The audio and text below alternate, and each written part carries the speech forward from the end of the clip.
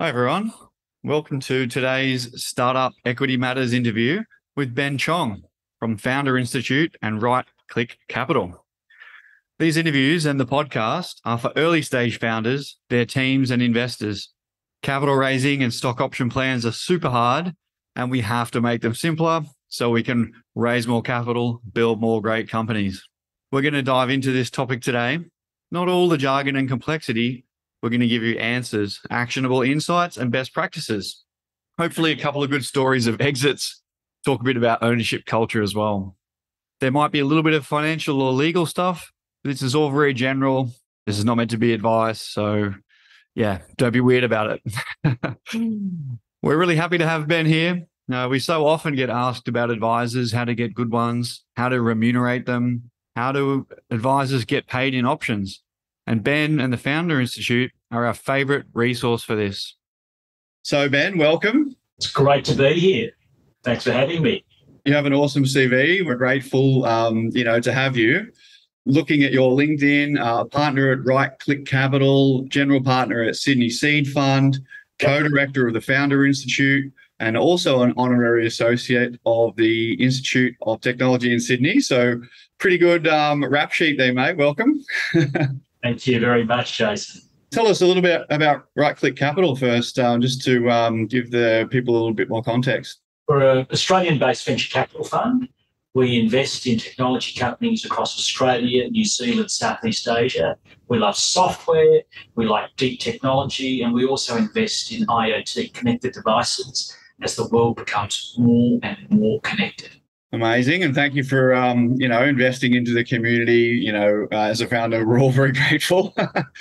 I also see Founder Institute. I think we originally met a year or two ago through Cheryl Mack, and I did some mentoring for a cohort. Great program and community for those that want to check it out. Would you tell us a little bit about the Founder Institute and your involvement there, please, mate? Sure. The Founder Institute is a worldwide network of mentors who want to help founders build meaningful and enduring technology companies. Started in Palo Alto, the heart of Silicon Valley, over 10 years ago, we've helped thousands of founders across over 150 cities around the world build their dream company.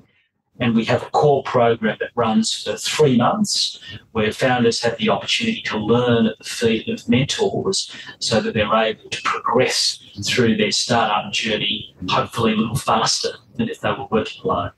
No, I couldn't recommend it highly enough. I think particularly for first-time founders in the first couple of years of their journey, learning from a community like Founder Institute is really going to save you a hell of a lot of heartache and help you hack through those things. So, all right, let's dig into this specific issue around startup advisors, the very important topic. I'm just going to a little bit of my admin out in open here because I'm a amateur interviewer, so I'm going to set my timer so we don't talk too much. Thank you for bearing with me with that. All right, so let's get into it. So let's do the basics, Ben. What is a startup advisor? What's the difference between an advisor and mentor and coach? Great question. I think sometimes these terms can be used interchangeably. But if you think about it, a coach is someone who usually works on one or two areas of their specialty. The coach need not necessarily be an absolute expert in the field of sport or in the field of business, but they help you to perform better. A mentor tends to be someone you get along with, who usually has got experience that you look up to, who takes time out to assist you, to help you grow. Now, I'd say an advisor can play the role of a mentor, can play the role of a coach, but an advisor tends to be a more formal role. It can start off a little more organically, but it tends to be a more formal role. And it's like a formal role for a period of time, usually. Sometimes it can be indefinite, but you usually want them to sign up for a particular time. And they're designed to help you grow your business as you go on the journey. And of course, there's stuff the advisor gets out of it too. Great answer. Fantastic. And just to dig into that a tiny bit more, so there can be different types of advisors. And I think specifically with a startup, you might have, if you're very early, you might have quite a general advisor that's helping you across the board. But then as you grow, or if you have particular challenges, you could have a technology advisor, and you might have a go-to-market advisor. You might have an advisor specifically for a certain market. Does that sound right to you? I think that's right, Jason. It is a little bit like how long is a piece of string? It really depends for what purpose. And it also depends where you are in your startup journey or your business growth journey, and if you're missing something. So let's say I'm a business co-founder and I feel I need to have someone who is more of an expert in blockchain, or I'm trying to do something in the insurance space. And while I have worked in insurance, I really would like an advisor on my team who's got 20 years worth of experience in that field. Well, maybe it's good to find that advisor so that they're able to make sure you can hopefully better look around the corner. Oh, I love that. Looking around corners. I use that very regularly. So you led me perfectly into the next question, which is why are advisors valuable? I'm going to give a little bit of a cake perspective if everybody can give me that time, because we've had some wonderful advisors over the years, both sort of formal and informal. I mean, right in the beginning when my co-founder and I were starting out, we had a product advisor, Chris Sard, very well-known product advisor, ex-Uber, really to try and get that product thinking into the company. Then as we progressed, we had Dean McAvoy, another very well-known Australian advisor, come on and help us to open up new markets and networks and help us to crack our business model. As we progressed along, we've had help from Lauren Kaplan, again, from a networking perspective, that was a non-formal advice. We've had our VC, Rampersan, bring in advisors from their network to help us with particular problems. And look, being part of StartMate was a huge advantage for us because it's just full of incredible advisors, and some of them act as mentors, but then that mentor network can be a great place to actually then formalize that a little bit more into advisory roles. And so we certainly wouldn't be where we are today without the advisors and mentors that we have. But from your perspective, Ben, anything to add on the benefits to the startup from these advisors? I think there's some great examples that you provide there, Jason. I would say the thing that you've highlighted is that the types of advisors you might engage with may change over the course of your startup's life cycle. So in the early days, you might need more help with product. You might, as you get a bit larger, need more help with how do I position my business to be able to expand into international markets. And then as the business gets perhaps even more progressed, you're thinking, how do I build a really high-performing team around me, particularly a team that might be in different geographies, who might be somewhat remote. So what are those experiences? What are the gaps that I have or our team has that could benefit from an advisor? 100%. And just to dig in a little bit to that looking around corners thing that you talked about before, one of the most obvious things to me now after being a founder for 5 years or so is how much you have to learn, how quickly you have to learn, and how every 3 to 6 months you have to relearn a completely new, very difficult skill set.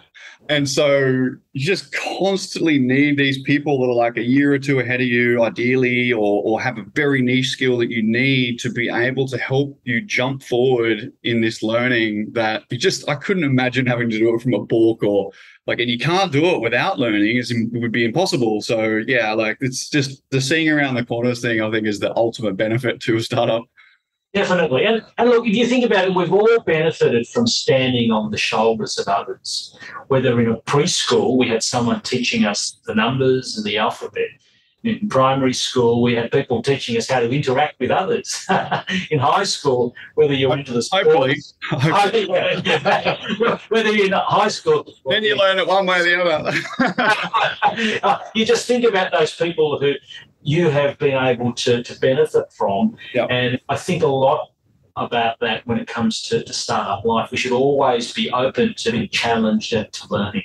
Being humble, learning fast, understanding that people want to give back. I think it can be hard initially to ask for help, but every successful founder has had so much help and they want to pass it on. So I think that's a really important insight that founders need to be aware of. For sure. And it's a two-way street too. So in as much as you might be asking an advisor, going back to my insurance example, to give you help and feedback around what they've seen, what patterns they've seen in the last 20 years of their insurance journey, well, they're probably getting juiced up by seeing what you're doing. What is the problem, that special problem that you're trying to solve with your solution? They're probably juiced up by how do you go about knocking on doors and winning the attention of your potential customers. So it is a two-way street. They do learn and they get juiced from being with smaller, nimble companies that are trying to do something better. 100% can keep them young, can keep them engaged into new technology. I think that I've never worked with a founder that didn't seem energized by what we were doing. So really important insight there, that, on the two-way street. So we will dig into a couple of those things a little bit more as we go. Let's talk about finding the right advisors. I guess my view is that you want advisors from day one, and then we've already talked about how they change over time. We can dig into that a little bit. How about yourself? What's your thoughts on where and when to find the right advisors? I think there are a couple of ways you can go about it. One is being part of your local startup community. So being part of, as you were saying, whether it's well-known programs, whether it is being part of a co-working space that encourages mentors and potential advisors to come through the doors, being part of a community is very important. I'd also say being able to create connections with people who might know other people. So I've benefited from advisors who have been referred to me by a friend. So they're a friend's friend or a friend's contact. And then I've gone and reached out to them. And it's often started out as organic, can we have a coffee? And then maybe, that was a fantastic conversation. I'd really like to take you out to lunch so that I can learn a little bit more and we can build a relationship. And similarly to a mentor relationship, I think with an advisor, you do want to get to know them. You want to see them over a couple of meetings, see if there's that chemistry, see if there's an interest, and then we can later talk about how you might bring that to a more formal arrangement. I love that. It really resonates with me. Always advocating founders, getting involved in communities. Many of them do that naturally, but many don't. And from my perspective, I guess being from a regional city and, not to hassle the Gold Coast because I love the Gold Coast and it's growing up fast. But I think, if you're in Sydney, if you're in San Francisco, if you're really in one of these hubs where the concentration of mentors and advisors are very high and the quality is very, very high, I think it can be a little bit easier. But I think it's important when you're looking at the communities that you get involved in, that you look for that level of excellence and experience. It does really help you to choose the right advisors and perhaps not spend time with advisors that aren't as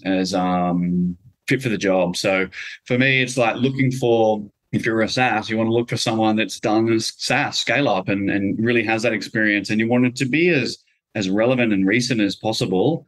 I'd also add accelerator networks, from my experience, are wonderful places to find advisors. And like you said, quite often you'll see them as a mentor first.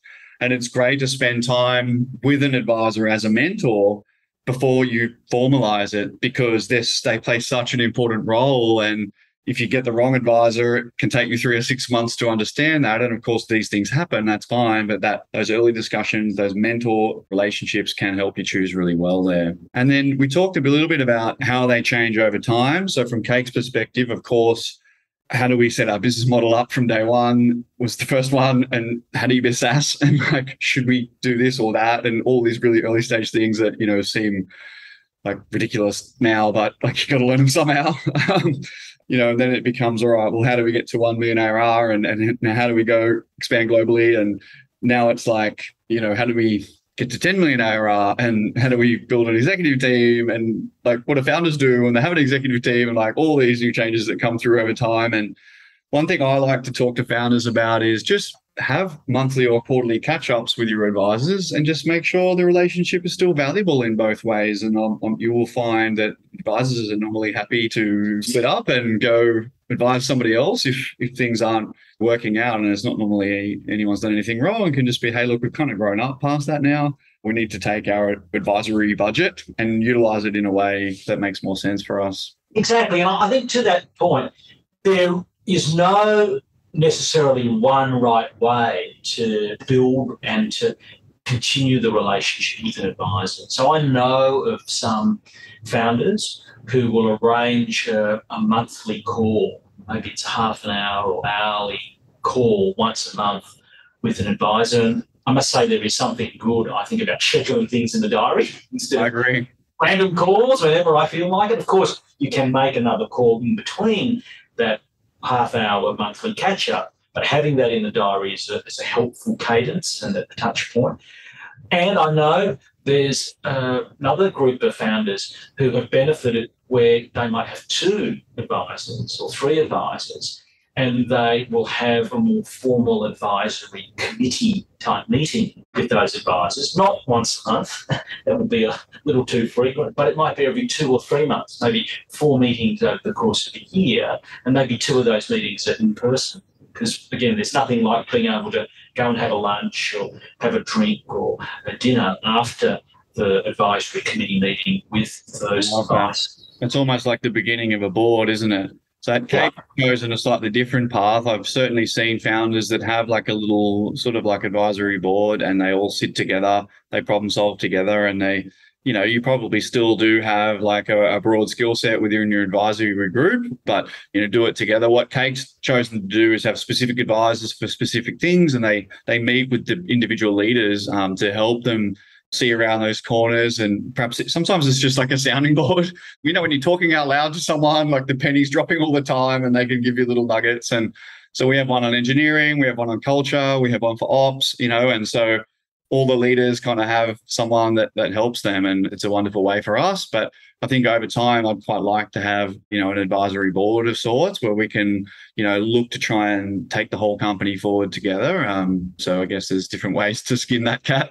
Exactly. And sometimes too much formality in the early days is overkill, as I think you're suggesting, Jason. So I really like the idea of having different advisors who are known for a particular skill or level of experience. So, yes, your people and culture leader can float the balloon in front of that advisor and go, I'm thinking of this. What's your feedback? So cool. And how should we compensate these advisors? I think you've got there's intrinsic value, they want to come on the mission and everything, and that's nice.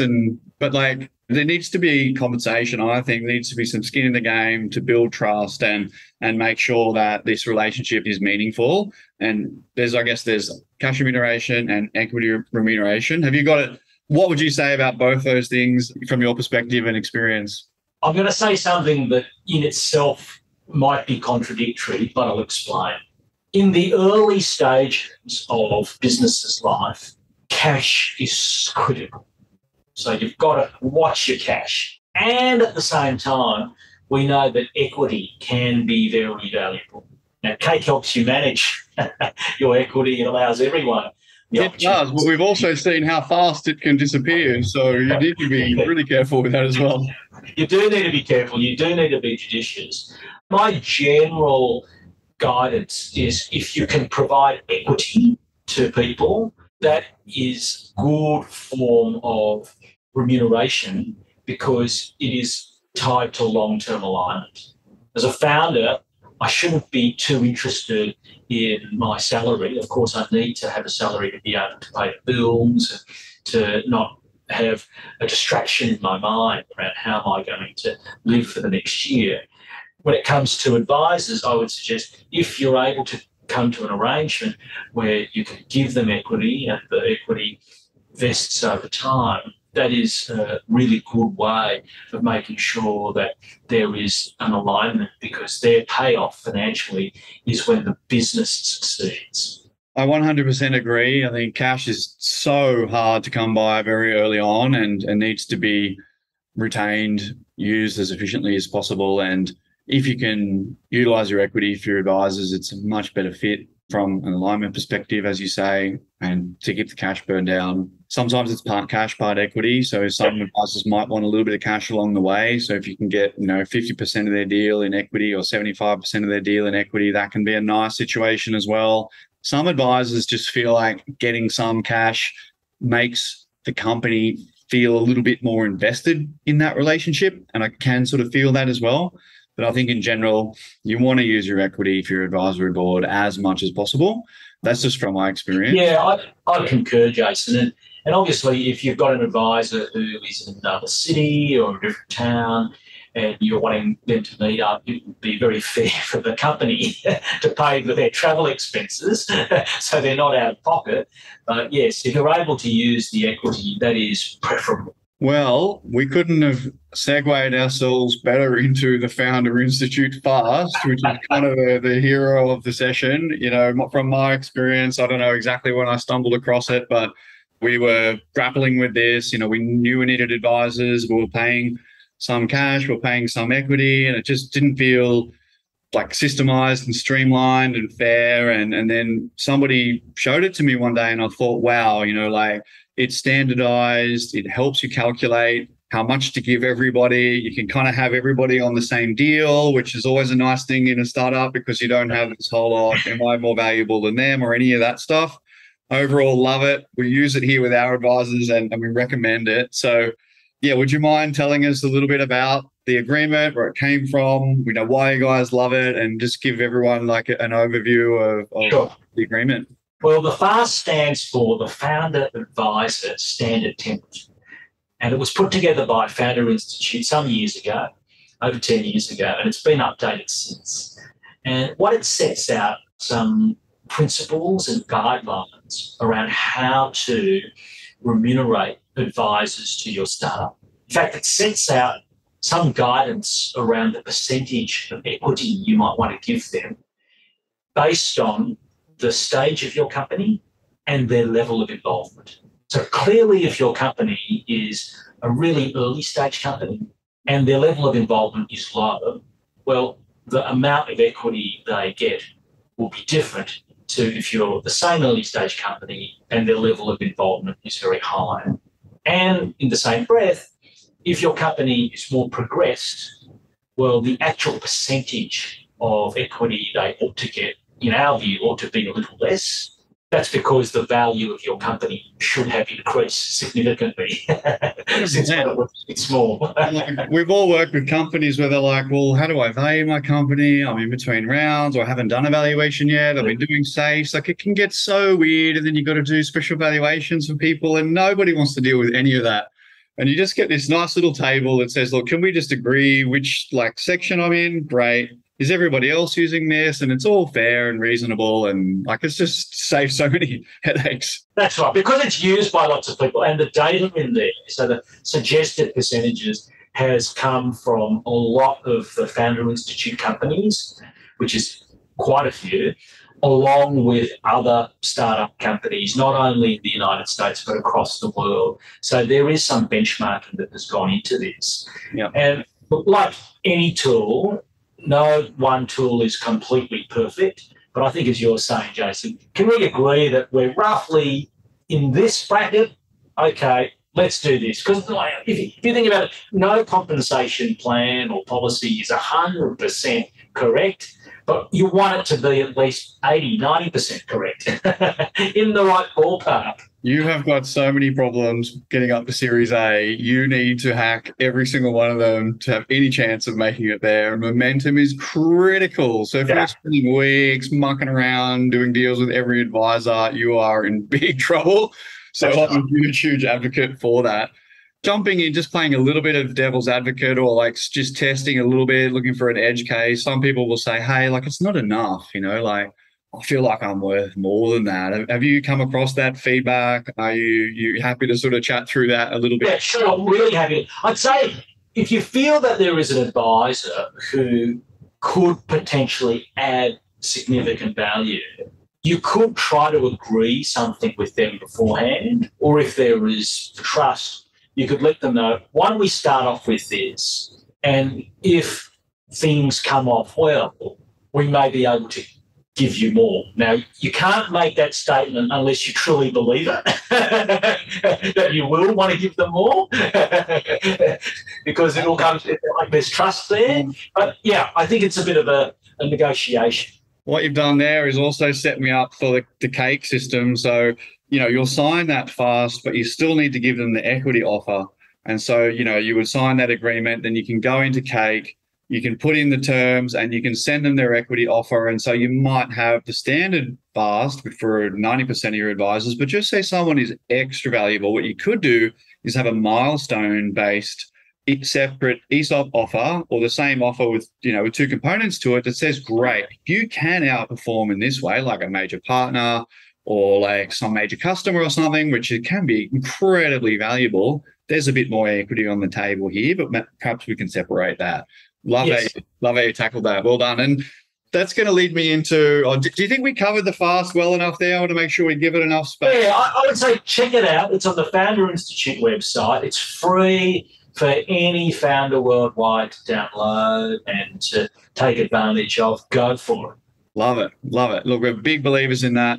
A lot of the cake agreements are similar in that they've been used so many times. They've had so many founders and lawyers and everybody look at them that they're really, really quick and easy to use. So don't be scared to look at the other agreements that are built into the cake system. Just take the opportunity for a quick plug there. Let's finish off with some F-ups and some successes that we can talk to just to help people understand, like, practically, how it can go wrong and how it can go right. So we talked a little bit about, like, how much advisors can get. So certainly from my perspective, I've seen accountants with 10%. I've seen like the first software development company with 10%. I've seen an advisor doing half a day a month with a 10% or asking for 10%. Wow. Like crazy. Wow. I think there are some people who I would suggest are unreasonable. So if accountant is asking for 10%, unless they are a co-founder type person or investing capital, as in cash, there must be something very special they're doing in order to get that. Put another way, it's not going to be the case, right? That's not going to be happening. That's very unorthodox in my opinion. Let's tell everyone 1% to 2% over 2 years is what advisors get. Don't be giving them 5s or 10s, exactly, like that, unless they're a co-founder or they're working on the company every day. That's different. But yeah. Yeah, 100%. I think the other thing is that if you've got an advisor who asks for shares that cannot be diluted, that to me is an alarm bell. As a founder, my shares will get diluted when a venture capitalist or when an angel or when new ESOP scheme gets put in place. So we all get diluted. So people who ask for that, that's weird. I think having very clear goals, and this is like the difference between a mentor and an advisor, having clear expectations and having that written down. So if you're able to do that as part of the equity offer, all the more, because I think when there is ambiguity or mismatch of expectations, that's when people go, oh, I thought a half an hour call once every 6 weeks is enough. It's like, no, dude, I need you to make introductions to these people in your Rolodex. Come on. 100%. And the Founder Institute does it. It steps it out, and then you should have a separate agreement, so love it. All right, let's finish on a high. I've gone a little bit long. Sorry, Ben, but we'll finish up now on a high. Cool. Some success stories. From Cake's perspective, there's no way we would be where we are without our advisors. I've already talked about some of them. We had advisors initially for business model. We've had go-to-market advisors. We've had just champions that would really help us that perhaps didn't get equity. We had some that like just our first round and our second round. And like we had ones that did global research for us. Like we've just had so much help. We're so grateful for those people. And they have had a great time doing it too, I must admit. It's fun for them. What about yourself, mate? Any big success stories that we can highlight and finish off with? I would say it's much the same. I've been so lucky to have benefited from these advisors. And what we try to do, we don't always get it right, but we try to acknowledge them, whether it's a thank you note, whether it's a little gift from time to time, or taking them out for lunch.